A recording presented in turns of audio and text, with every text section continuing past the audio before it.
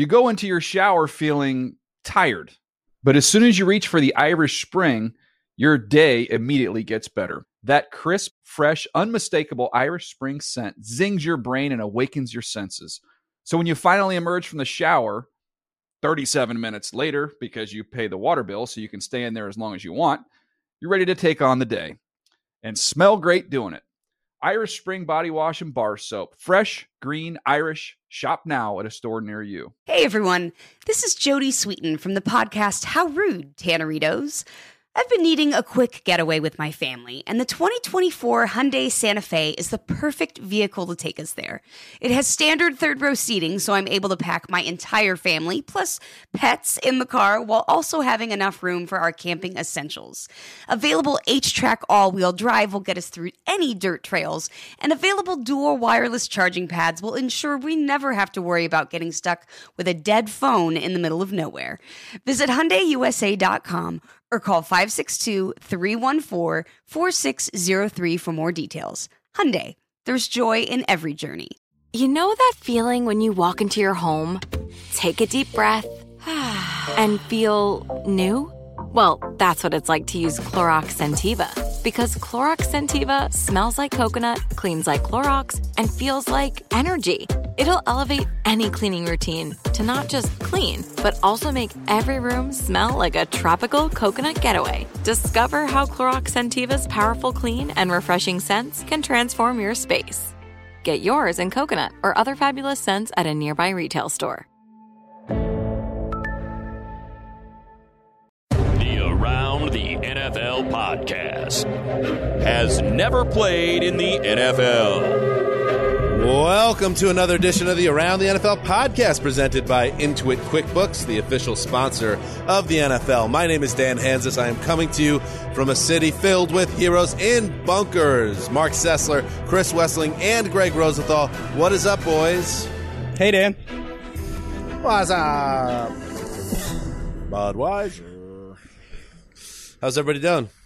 You sound like you're doing better. I mean, when you break out the classic Budweiser frogs, it's good times.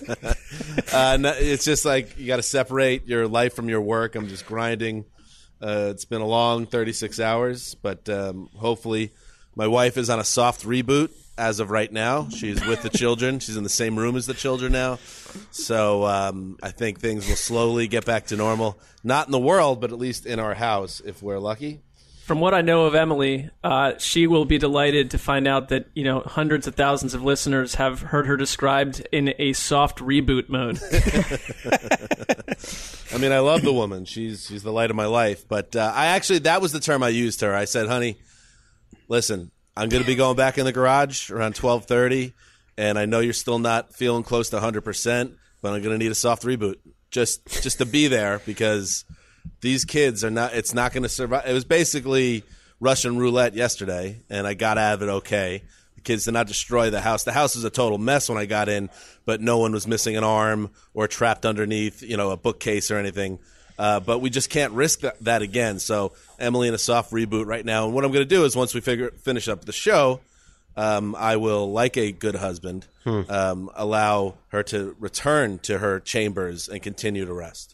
I think it's important that you need to have, like, one thing I'm finding, I'm enjoying actually my time with my kids, but something starts to happen intellectually when the only person that you're interacting with is under the age of 10, essentially. And I was thinking back to a couple weeks ago when Dan and Wes and I hung out with Colleen and Gonzo and Lakeisha and others, and I thought even that day, should I be home and, you know, doing the dad thing? And it's like, thank God we actually got together that day. Because I'm not sure when any of us will hang out socially ever again. And I'm at the point where I'm just missing jukeboxes. I'm missing just the luxuries of city life and life in general and being able to go somewhere and you don't know who will be there. And now it's like it's the same conversations over and over about this racing game that my two children are obsessed with on the computer. I mean, I'm starting to burn out on the topic. And they lack just basic, you know, common sense and logic. So you try to have a conversation with them, and it just like goes in circles or goes off on a tangent. And it's just like, can I have an adult conversation with someone? You cannot. Can I sit on a bar stool? You know, can I just go somewhere? But there's nowhere to run and nowhere to hide. Speaking of which, of the shutdown and everyone being inside, quarantined essentially, I did get out of the house briefly to run an errand today, and I was driving in my car, and I drove past the grocery store, and there's still a line to get into the grocery store, and I'm a little confused about the line thing. So we're being told by our local government that there is no issue with food shortage, okay? People are just keep going to the stores and buying out the stores. Where are they putting all this stuff they're getting? One, these are real questions. I'm not messing around. And two, if I am not doing the same thing, am I putting my family in peril? Should I be just stocking up here? What's going on? Are you guys stocking up? What's going on here? What's the deal with these grocery stores? I'm not really stocking up, but I think the line, which I saw yesterday coming out of Sprouts, which was next to Office Depot, it was a good 30, 40 feet long. I presume that people are not allowed to queue up at the register. You're not allowed to stand so close to each other. So I think they're just letting people in, like a few people at a time. I have information, yeah. The Whole Foods next to my house has taped lines, and the reason the lines are so long is because you're supposed to stay 6 feet apart. So they're queuing people out, and they're only allowed to have 10 people in the store at once. Wow. The store itself, when you get inside, I live across the street from a Vons, and I've been scouting out different ones, just seeing like, all right, what's a little more Bird empty. dogging it. I had a guess that like the expensive grocery store, which is like a mile away, that I've only been to once, and I You realized tape dog in the Vons? No, this was a different Vons. This was the Bristol Farms, and it's like you go one time, you're like, why is everything so expensive? You never go back again. I had a hunch that maybe people weren't at that expensive one. That's like the rich, and I was right. It was like empty. But even as Erica said, there are lines outside. But once you get in, it's actually the most pleasant shopping experience I've ever had at Vons. It's empty. There's no lines for the register, so that's the trade-off. That makes sense. I like Greg being like Jimmy Stewart in Rear Window. Binoculars on Vons for the right time to enter. Well, it hasn't been an asset living here, watching all the accidents and bum fights across the street for the last 6 years. But now we're back. Being across the street from Vons has been good. I decided when I turned probably about 32 or 33 years old that I would never wait in a line ever again to get in somewhere. And I'm just going to, whether it's a nightclub or a bar or whatever, I'm going to keep that policy with the grocery store. So I'm just going to wait till this dies down. Yeah, wait it out. Life's too short for lines. Yeah, but like I need food. Like I haven't found chicken or meat. Sorry, Mark. And really? Like so long. So you should really drive to Santa Monica, because even at any time of the day, it's well stocked. I told you last night, Greg. I want you to text me so I can go to your Vons when it's like the coast is clear. I love that Santa Monica is this like total utopia. No, I'm not saying it's any better, but I'm just saying they got meat. It was like that for the first 3 or 4 days, but now it's fine. It's fine. Okay, so today, Wednesday, Hump Day. Get over that hump. I guess it's really not a functional Monday through Friday environment at the moment, so I don't know what Hump Day having no podcast to. on the weekend will be different. I mean, that's a advantage. What's on the other side of the hump? There's no days anymore. More sweatpants. We have socially distanced from days of the week, but Erica's searching for meat. Today's show, we're just going to do basically a news rundown and just get you caught up on what's happened since we last spoke to you on Tuesday, and there was a fair bit of info. So unless anyone has anything else they want to add, you want to just dive into it? Well, just maybe as a tease, like the Nicole Roby-Coleman news has rocked the NFL, and we were texting about it quite a bit, and so that'll be our big sell of the show. Stay tuned for that. And you're going to think because it's the last news item, it's the least important, but it's the other way around. It's like going to Lollapalooza or something. It's our segment, Coachella. It's the headliner. Just look at it. NFC Arms Race 2020. Roby-Coleman to the Eagles. Let's do some news. All right, let's start with a little bit of league calendar information. The league year started on time, as we all know, after much hand-wringing about whether the NFL should push it back because of COVID-19 and the coronavirus. They did not, as we all know, And that doesn't mean that internally in the league that there's still a push for this league calendar to have some flexibility given the completely unique circumstances that we're dealing with right now as a society. ESPN's Adam Schefter and Diana Rossini reported that NFL GMs are in favor of the 2020 NFL Draft being postponed, but Roger Goodell plans on keeping the April 23rd start date. I am on record. Once again, that is my 40th birthday. We're in the middle of a global pandemic. How about, things are already kind of terrible. Just give me the day off for my birthday. Rog, be cool about this. It's already been kind of a rough 2020. That's where I stand. All the GMs agree, probably for a similar reason. What do you guys come down on this? Do you think there should be a postponement? I should explain what's behind it beyond my birthday, that because of all the pro days being wiped away and all the scouts being taken off the road, essentially it's put all the NFL teams in a place where they feel very uncomfortable. They're making huge decisions, and they feel like they may not be prepared by next month. Yeah, I hate to be the houseboy here, but I'm fine with this being in the hands of the people who are actually talking to decision makers and higher ups. Out of all the things to be outraged about, I don't think that the NFL draft is really on the top of my radar. No, I hear you, but I also understand why the GMs are trying to have their voices heard. I think there's an idea that there's a competitive disadvantage depending on maybe where you live and what each team's situation is going to be and what the world could look like in a month, that your team could be really in a place where you don't feel like you can do the draft as well as you can versus maybe another team in a city where it's not as bad. It's not still in a lockdown. Like, I get it. Like, the Olympics is a much bigger deal. The draft you can do just, calling in a pick. But Mickey Loomis said this isn't a fantasy draft. What is the rush? And I think the GMs are kind of saying, like, what is the world going to be like in 6 weeks? Because you might just be delaying the inevitable, which is canceling it then. I mean, maybe that's Roger Goodell's idea, is that, like, by not canceling it now, you leave open the window that you could do it and that it's still up for debate. But I think it's understandable to maybe want to push it. Yeah, I don't have a problem with waiting a little bit, though, just to see.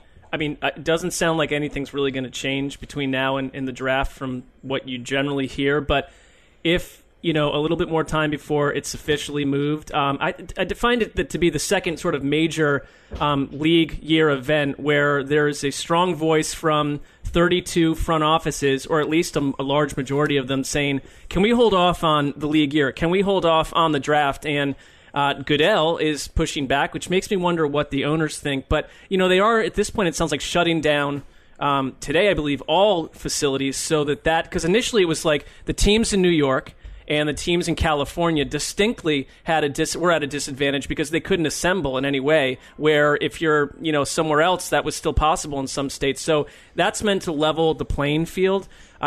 That helps, but it still creates a lot of issues on how to communicate. And if you're a first-year front office and a first-year coaching staff, I just think that this season is going to the mounting complications and pressure to cohere as a team are going to be incredible for the new groups versus, say, the Steelers or the Saints that have been doing the same thing and operating the same way forever. Roger Goodell, if you had a look at an imaginary National Football League flow chart, he answers to the owners ultimately, correct? Yes. So if 32 GMs all agree, why wouldn't ownership just ramp up the pressure on good old Rog and make this happen? So that's one thing I was wondering. The other thing is the gears of the machine have already been ground to a halt. They cleared out the whole Vegas thing. There's nothing to be postponed in terms of an actual physical setting. So it does feel like something they could probably change on the fly without there being a ton of, logistical concerns. So yeah, that's true. And to be clear about this report, there is something called a GM subcommittee, and they did take a vote, and it was 6-1 in favor of pushing it. So there's some level of making this official. I did talk to someone who works from a team, and like once free agency ended, I think everyone in the NFL that's in a front office just turned the page and is straight into draft mode. Everyone is just watching tape.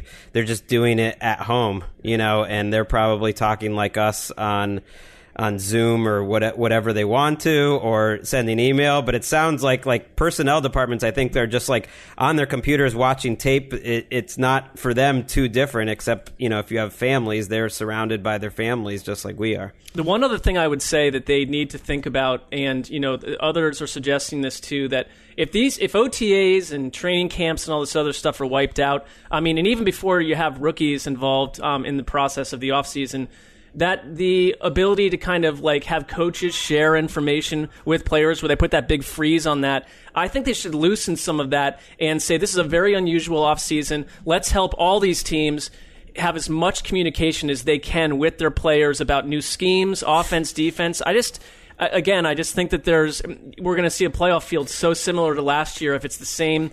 If new teams and new staffs are forced to get it done in no time, I don't like that situation. I'd put a sandwich on that, Mark. Although your logic is sound on some level, I think there's just turnover every year, and I don't see a direct correlation to that. Although maybe by the time you get to September and October, you are where you are, or even by the end of August. But if there's no training camp, it is going to F up certain operations that are starting over with completely new offenses. I totally get that. But also every year you see teams that are supposed to be locked and loaded and looking hot and dandy with their coaches and their personnel, and then they just flatline anyway. So these conversations are so weird. If you take a step back and put ourselves into the mind that we were in a month ago, and that we're at home having a conversation how the global pandemic is going to affect pro days. Oh my God. It's just and it's true, it is something to think about, because the NFL is just this tiny little part of the world, but we can talk about that tiny part.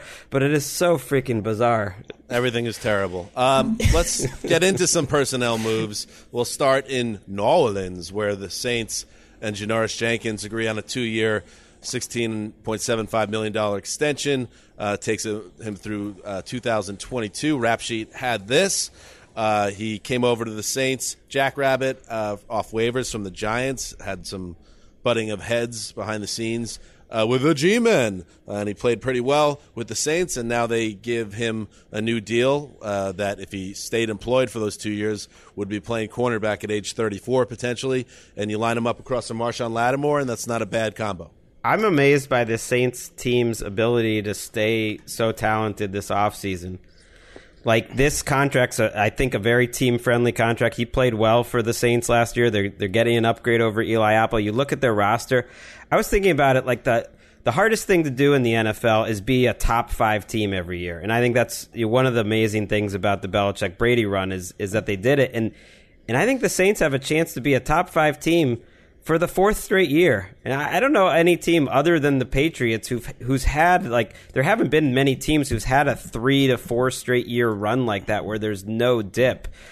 Saints fans will obviously be the first to say, it just doesn't feel like that exciting when you don't capitalize on it by doing anything in January. It's funny because they had that string of 7 and 9 years over and over where people wondered if maybe Sean Payton was running out of rope. And I remember I used to wonder what Mickey Loomis was actually doing as an NFL GM when he spent all his time, cobbling together the Pelicans. I didn't understand that arrangement, but they have been one of those premier teams, and everyone's, the Bucs are loading up for, to win the division and march right into the playoffs. Well, it's sorry, the Saints are doing the same exact thing, and I right now, I don't care what's happening. I trust the Saints to be there at the end more than I do the Bucs, no matter what Tampa's getting together. Which take do you feel less confident about in March 2020? Mickey Loomis has too much on his hands, and that's why the Saints aren't winning, or Bruce Arians, his heart isn't in it with the Bucs?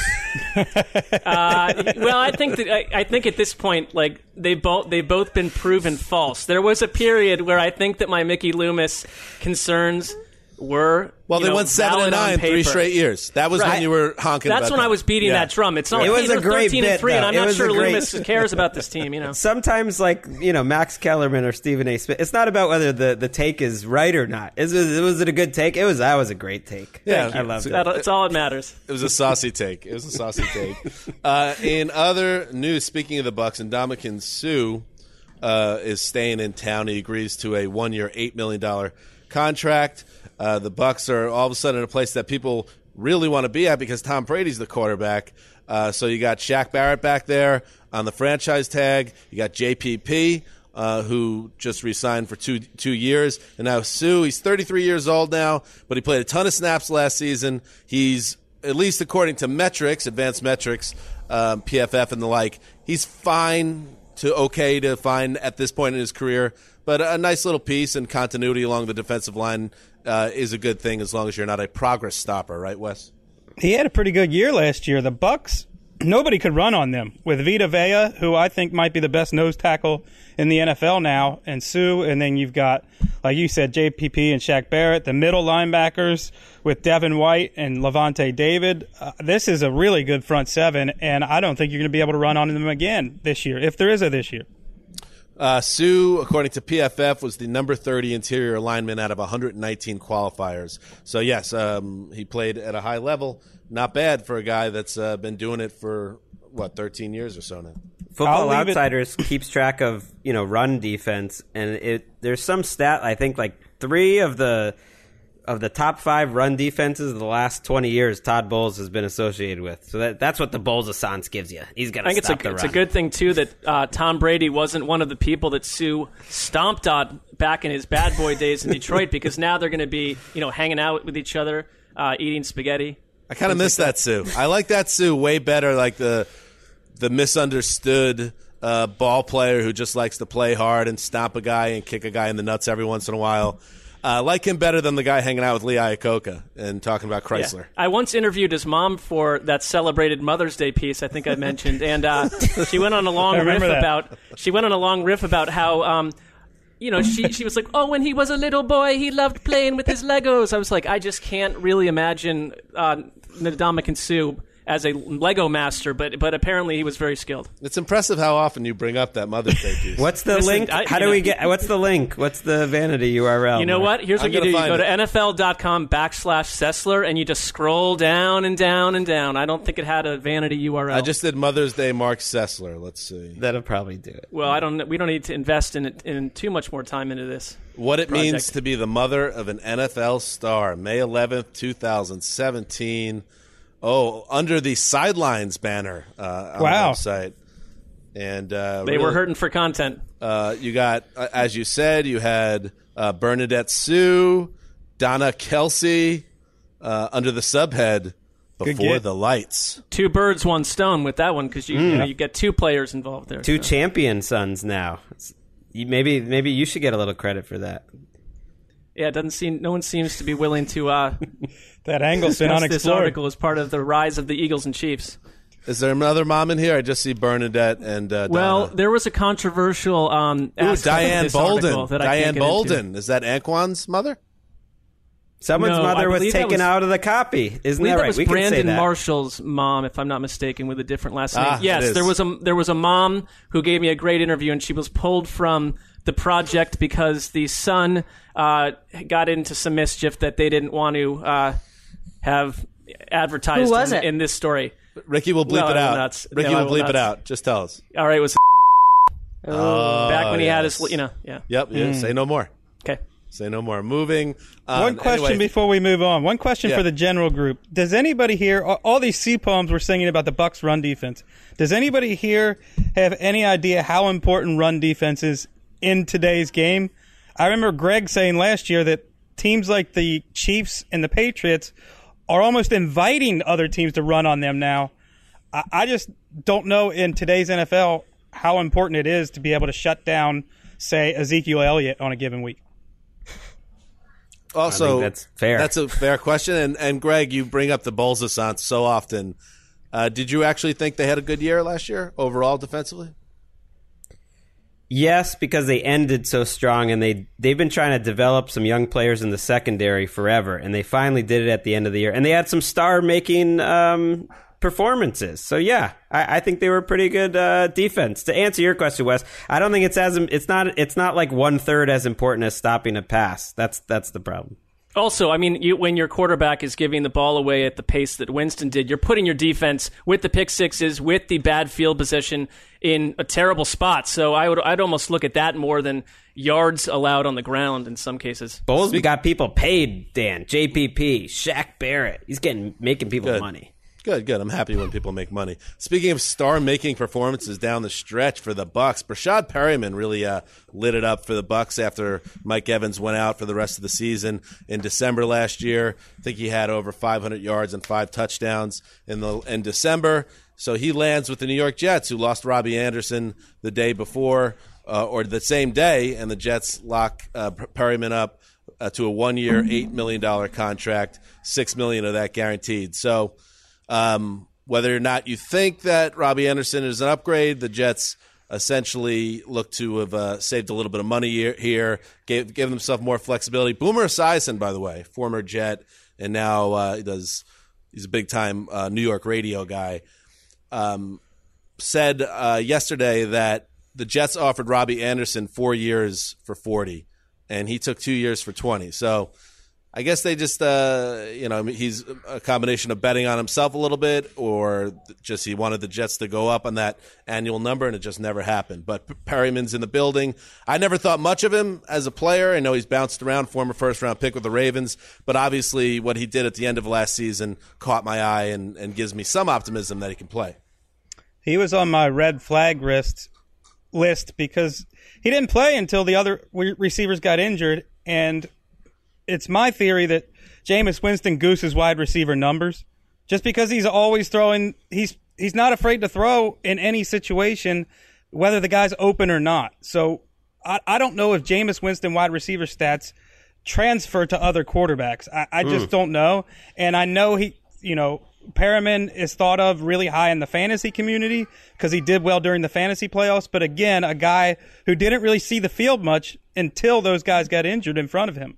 Perriman also, a couple days ago, there was a Perriman nugget where he was saying, I want to stay in Tampa. I mean, not even it's the Tom Brady thing, but because I love the Bruce Arians, deep centric offense. And I wonder what happens to him in the Jets. I actually thought in Cleveland 2 seasons ago, that's what helped him get that Tampa job. Was I thought he played all right when the Browns, before Baker, had last year's, he was throwing the deep ball pretty well, and Perriman did some good stuff. So I think it's more like, do you trust the Jets to get the most out of a player like this?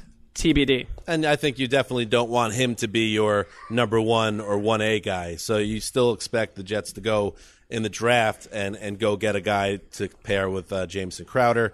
And you got Chris Herndon at tight end. We shall see. Mentioned Ndamukong Suh. He was connected to the Cowboys as a possibility for Dallas, but they settle on a different defensive lineman, Dontari Poe. Rap Sheet had this. He signs. He agrees to terms with the Cowboys, leaving the Panthers.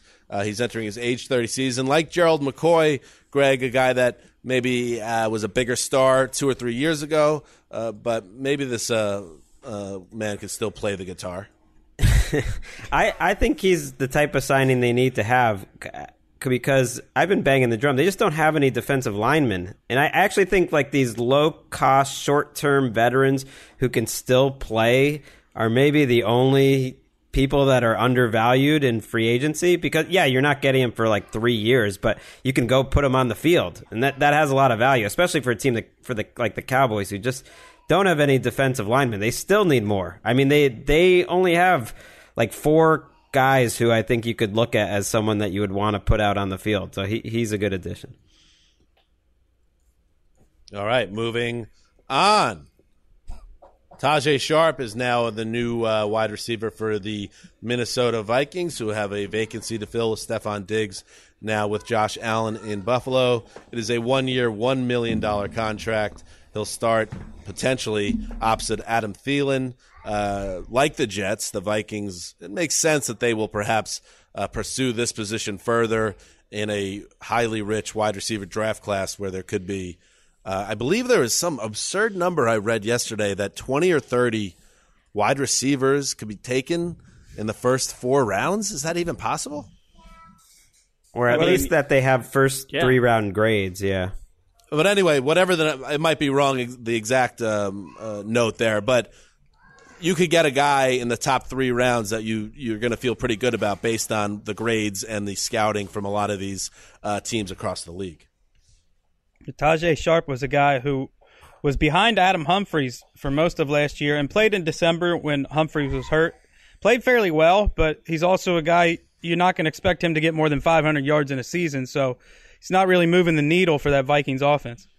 I mean, that's one of the worst receiver cores in the league right now behind Thielen. I guess you have Thielen, but after that, they don't have anyone. I mean, there were times, though, it seemed like by having sort of 2 stars in that specific offense, which was, run heavy, a lot like at the top of the league in terms of like multiple tight end sets, that caused some of the issues with Diggs, to me, with Cousins and how the whole like attack flowed. But I'd be shocked if they're not using that draft pick from Buffalo to wheel and deal and move up and get the wide receiver they want. I mean, I don't know. You can't go into the season with a 4th rounder added to Tajay Sharp. Speaking of Stephon Diggs, Mark Sessler dropped a bomb on Twitter. Sam Bradford didn't even know what hit him. Here's the tweet from Mark. Daily reminder that Sam Bradford made $129,982,500 to go 34-48-1. He's not done yet, folks. Never made a Pro Bowl or an All-Pro team. Never started a playoff game. Very possibly lives in a castle right now off the coast of some majestic ocean. And the very Stephon Diggs got into Mark's replies. Really? Yes, and I won't say he clapped back at you, Mark. I didn't take it aggressively, but no, yeah. But he, I think he wanted to defend a former teammate. This is what Diggs wrote. But let's not forget the teams Sam was a part of. One of the smartest QBs IQ-wise and one of the most accurate as well. When healthy, one could argue he was pretty damn good. So, Mr. Twitter warrior, Mr. guy on the sidelines, never played a snap. This is the real talk right here from a player from our league. Wait, I'm the Twitter warrior? That's the role I'm playing? Well, that's basically what he's doing. He's saying, listen, if you were actually there, you would know that there were qualities to him that made him attractive as a player, while not disagreeing with you that he probably got wildly overpaid. Two quick things, though. I think one that you're not going to go. I'm not doing one of these like threads where you're adding 55 things to it. But he was the last first overall pick that got one of those ridiculous rookie deals, and that sort of set it off to begin with. So it's not Sam Bradford's. It's not his fault that he got. He looks ridiculous at payday. Why did Sam Bradford enter your mind yesterday? Because I have at this point, you're just these groups of friends and all these text threads going around. And I have one friend that is very anti-pro athlete in general, making gobs of money when they're actually sort of a lot of times thuggish or they don't perform well. And I mentioned the Bradford contract as something. Is that a take from 1992? Ridiculous. What's going on? The what? Is that a take from 1992? What is going on with that? All these players with their do-rags and their posses. Well, I don't, I was saying that there are a lot of really actually good people in the NFL, but there are some contrasts that look ridiculous. But my thing with Sam Bradford is I always struggled. If you had to give me top 5 most memorable Sam Bradford moments, well, I've got one. I'm not the person to write that article. Saints game.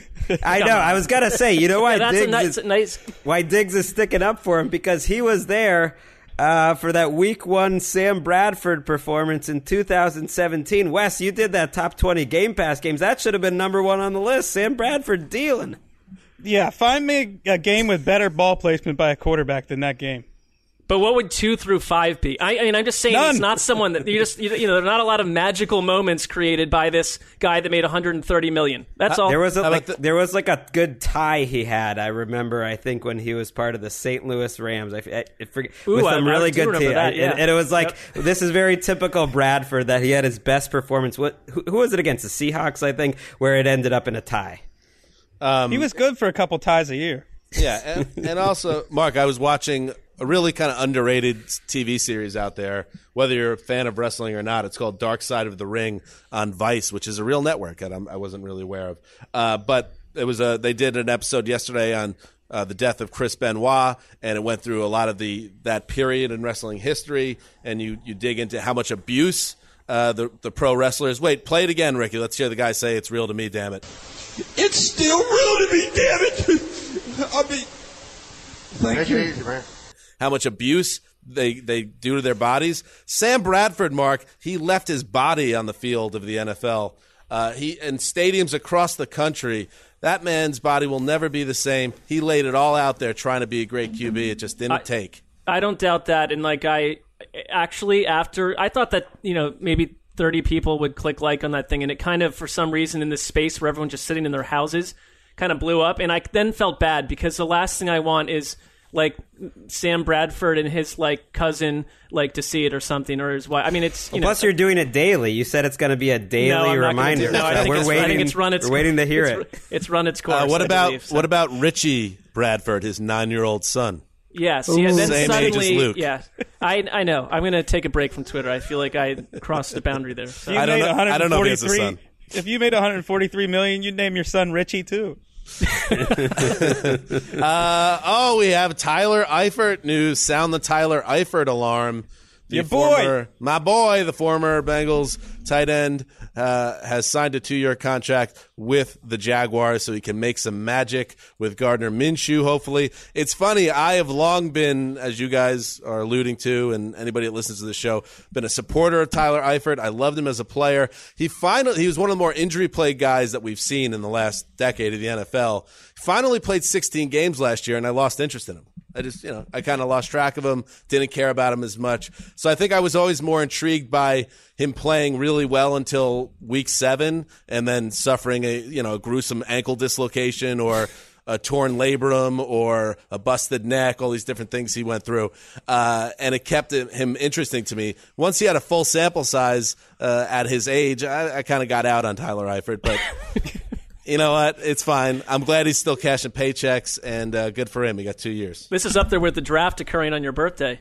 It is. It's right there. Can't really fault you for not grinding the 2019 Bengals tape. Yeah, I would love to know what Eifert's numbers were, actually. It's 40 for 400 or so. I mean, the problem, so not Jimmy to be Graham. cruel, is after all of these injuries, it's hard to expect... a guy to have the potential that he had before all of them happened that got you so excited, Dan. Yeah, I think it was a foot injury, an ankle injury, a leg injury, all sorts of lower body stuff, and that takes a toll on the big men. I don't think it happens if Jay Gruden. I think Jay Gruden's there, and he probably said, "Let's this guy know." Cool. The Bengals. Speaking of which, the Bengals signed Von Bell. I'm just going to step out if you don't mind. I don't have any reason to be here at this point. So. No, you buttoned it up well, so there wasn't much else to say. The Bengals signed safety Von Bell, formerly of the Saints, 3-year deal. So Cincinnati keeps spending money. I love it, Wes. Come on back, Wes. Get on the cornhole boards, crank up the Bob Seger, fire up the grill, and let's get pumped. You alluded yesterday to the fact that over the last 5 years they spent about $50 million, and now it is up to this offseason $127 million they've spent on unrestricted free agents from other teams. They really needed to overhaul the entire secondary. They bring in Trey Waynes and Mackenzie Alexander from the Vikings, Von Bell from the Saints. They signed LaShawn Sims from the Titans. And I'm a little worried about those cornerbacks, but the safety duo of Von Bell and Jesse Bates is really good. Sean Williams, who had been starting at safety, looks to me like a guy who can move into sort of that nickel linebacker role. This is a much better secondary than they had last year. I have a question. If they were picking 19th and had no assurances at all of getting any quarterback, would they be doing all this? Or is this, not unlike Tom Brady and Tampa Bay, like they finally feel like we've got our dude and we're stacking this up? I mean, you got to give Zach Taylor a chance, right? To me, that's part of it. This guy came in, and it seemed like half the team got injured in his first year there, and then the other half, they're just washing away. They're not even there anymore. You got to give this guy some players, and now he's got some. I do wonder. Go ahead, Dan. No, I was just going to say it makes it seem like the Bengals are almost self-aware that they are viewed a certain way and they need to make changes, which would be highly welcome. Go ahead, Greg. Well, I just wonder if the effect of that fan base getting so apathetic. They probably right now have the most apathetic fan base in the NFL. No one's in that stadium. And that is self-awareness. Maybe Mike Brown is looking at it and thinking, like, we cannot afford another 1-15 season or else we're going to lose this town. Yeah, maybe Paul Brown appeared to him the way that like Obi-Wan Kenobi Force Ghost does occasionally and says, "Clean this up, son." If Please Paul clean Brown this up." appeared to him, he would not be saying spend money. Oh well, fair. You would fire him. I didn't get the reference, Mark, but I follow along. I knew you didn't. It's an adventure science fiction film that came out in 1977 and 1980. Finally, a sequel. Devin Funchess. Pelissero reports the Packers are expected to sign Devin Funchess, so all their problems are taken care of. Brian Gutekunst doesn't need to do any more work on the wide receiver room because Devin Funchess is in the building. And now someone's going to say, yeah, but he looked like he could have been a good signing with the Colts until he broke his collarbone in week 1. All right, go ahead. Get excited about Devin Funchess. If I'm getting excited about Brashad Perriman, you can get excited about Devin Funchess. Have fun with it. Hard pass on both. How about that? Cool. I mean, cool. Funchess has some potential, but does he really have more potential than Allen Lazard? I don't know how much more he does have. The Lizard. Finally, the news we've all been waiting for. The Eagles sign cornerback nickel Roby Coleman. Coleman. NRC. So they pair NRC with Darius Slay in their remade secondary. And, of course, Ricky, pop quiz. Your football knowledge has really, I would imagine, gone up tenfold since you joined our podcast. So I'm going to hit you up with a little trivia. Nickel Roby Coleman, most famous and his forever legacy in the NFL will be the Saints game, the no call. Very good, Ricky. That's my girl. Ow! Yeah. God, love you. Anyway. Cool. He's on the Eagles now. Nice ball player. Nice ball player. I like him. A little aggressive. Yeah. You know. Yeah. Another team that remade their secondary. A little bit. They also signed Will Parks from the Broncos, who had several teams interested in his services, can play either safety or nickel corner. So they've got a pretty interesting secondary now, much better than last year's. Hey, ultimately, he helped, he sent them to the Super Bowl. I mean, got a little lucky with the no call there, but it was a smart move. That's true. Ricky, since you're let's do a little heat check. Late last night or early in the morning, the stimulus deal passed in Washington. Yep. Will we all be getting checks? Again, not a joke. I want to know, does everyone get a check or do certain people get checks? Who gets a check now that this multi-trillion-dollar stimulus deal has been passed in the Senate? I think it's just going to bail out the major companies, right? So they can pay their employees. Like, Greg's shaking his head. Do you know more than I do? I don't know. Congress, sorry. No, families are getting it. You might get one there, Erica, because you don't have a spouse. Yeah. So as a 19-year-old getting like $2,000 handed to them, and they're probably like. So what do I? It's like a flat rate for basically anyone that filed taxes. Simone, Mark, your wife, she does your taxes. I know so much about you, and I have it on good authority that she might be looking to cook some books to get a stimulus check in your house. Listen, I would invite it. But if you're sitting around waiting for this check to come hit your front door, I just feel like with the way that things are operating, that will be a nice moment in 2026. You got to be planning more than just waiting for some spending money to hit the seat, please. Yeah. But we have been cooking the books tax wise for years and years. So come get me, FBI/CIA/whoever else. Uncle Sam usually. IRS. IRS. Primarily the IRS didn't come to me. The CIA knocks on your door. Excuse me, sir. They got bigger issues right now. That's what's happening in the news. Before we sign off, very sad news. Sean Sullivan, we know him as Sully.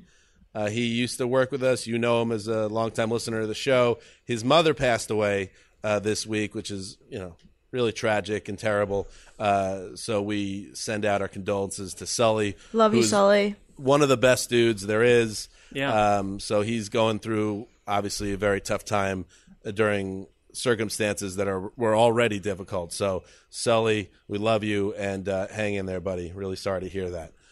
We will be back on Thursday, tomorrow, with our 4th show of the week. So make sure you check that out. Also, a little plug, Will Brinson over at CBS. We love our boy Will.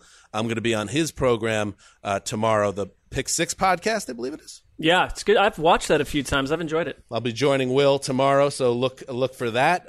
Follow Will on Twitter. He's a great Twitter artist. And, sent me a very nice text yesterday asking how Keisha and I were doing with the pregnancy. What a nice guy Will Brinson is. He's a Southern gentleman. That's what he is. Absolutely.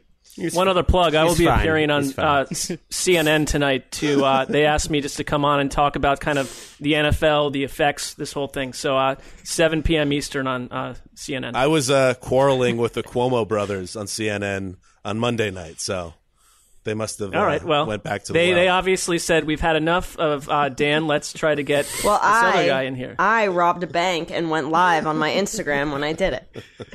Well, Mark and Dan, that practice with Kaepernick in the Sky Sports hit really has come in handy for you guys. They must have seen that and started to ask you about politics. Everything took off the minute that we sat and completed that 8-minute assignment. Still guns to our heads. The most surreal assignment. There have been many surreal assignments at NFL Media, but the first year we went to London, we went to Sky Sports, and there were obviously the four of us, and they split us up into groups of two. Wes and Greg sat on a couch with an attractive woman who asked them questions about fantasy, all fantasy questions like, what do you fancy most about fantasy football? You're experts. And they were laughing it up and yucking it up.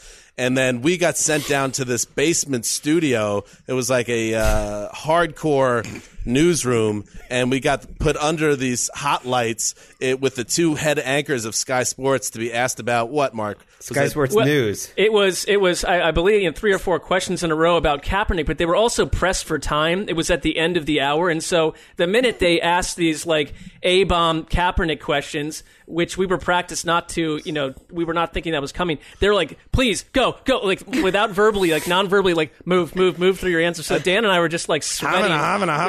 And then to make clear, it wasn't even Sky Sports. It was just Sky. It was Sky News, It was Sky News, CNN. Part of the station. So we basically went back up the elevator like two guys that had seen too much in war. We couldn't believe, but we were just basically being the mouthpiece. Good analogy. For the $13 billion NFL about the health of the league and concussions and Colin Kaepernick. And then as we get back to the holding area, there's Greg and Wes kick back with their hands on their heads, like, fantasy's just a game. And once people realize that, they'll be a lot better off. That created a division between the group that did not cease for the rest of the trip. We were drinking tea, I believe, at the time, and then the next year, you made it clear that Wes and I had to do the Sky News hit that year, thinking it was going to be like ultimate payback, but it was a totally relaxed situation there too. Yeah, there weren't like hard hitting off the field. They were just issues. like, "Hey, what do you think about like football in England?" It's great. All right, so we will see you again tomorrow. ATN Podcast presented by Intuit QuickBooks, official sponsor of the NFL. This is Dan Hanzus signing off for Quiet Storm, the Mailman, the Old Boss, and Rick Hollywood in her domicile. Until Thursday.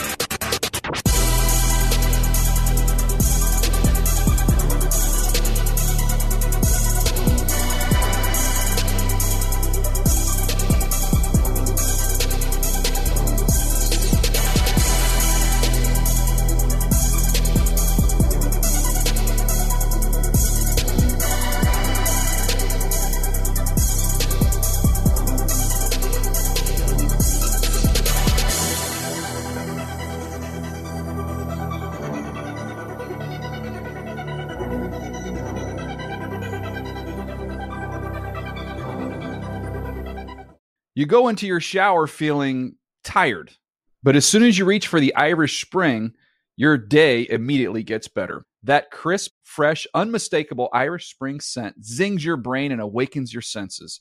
So when you finally emerge from the shower, 37 minutes later, because you pay the water bill so you can stay in there as long as you want, you're ready to take on the day and smell great doing it. Irish Spring Body Wash and Bar Soap. Fresh, green, Irish. Shop now at a store near you. At JCPenney, fashion counts for everybody, and every body. The weather is getting warmer and it's time to swap my winter layers for fun, vibrant, and cool clothing. With so many fun things happening this spring, like Mother's Day and the Wind Down Tour, it's hard to find great looking clothes that fit you just right. That's why I love JCPenney. JCPenney has so many stylish and comfortable options for so many different body types. I've been blown away by their selection, and everything hugs my body in all the right spots. Refresh your wardrobe this spring with style that gets you. Something to wear that fits your favorite moments of the season at prices that feel just as good. Discover brands that get you and put style and comfort first, like Worthington and Liz Claiborne for her, each in women's petite and plus sizes. Here, spring comes in all shapes, sizes, and colors. JCPenney, make everybody count. This episode brought to you by 20th Century Studios' Kingdom of the Planet of the Apes. Director Wes Ball breathes new life into the epic franchise. As a ruthless king attempts to build his empire at the expense of the remaining human race, a young ape begins a journey to fight for a future for apes and humans alike. Kingdom of the Planet of the Apes. Enter the kingdom in IMAX on May 10th and theaters everywhere. Get tickets now.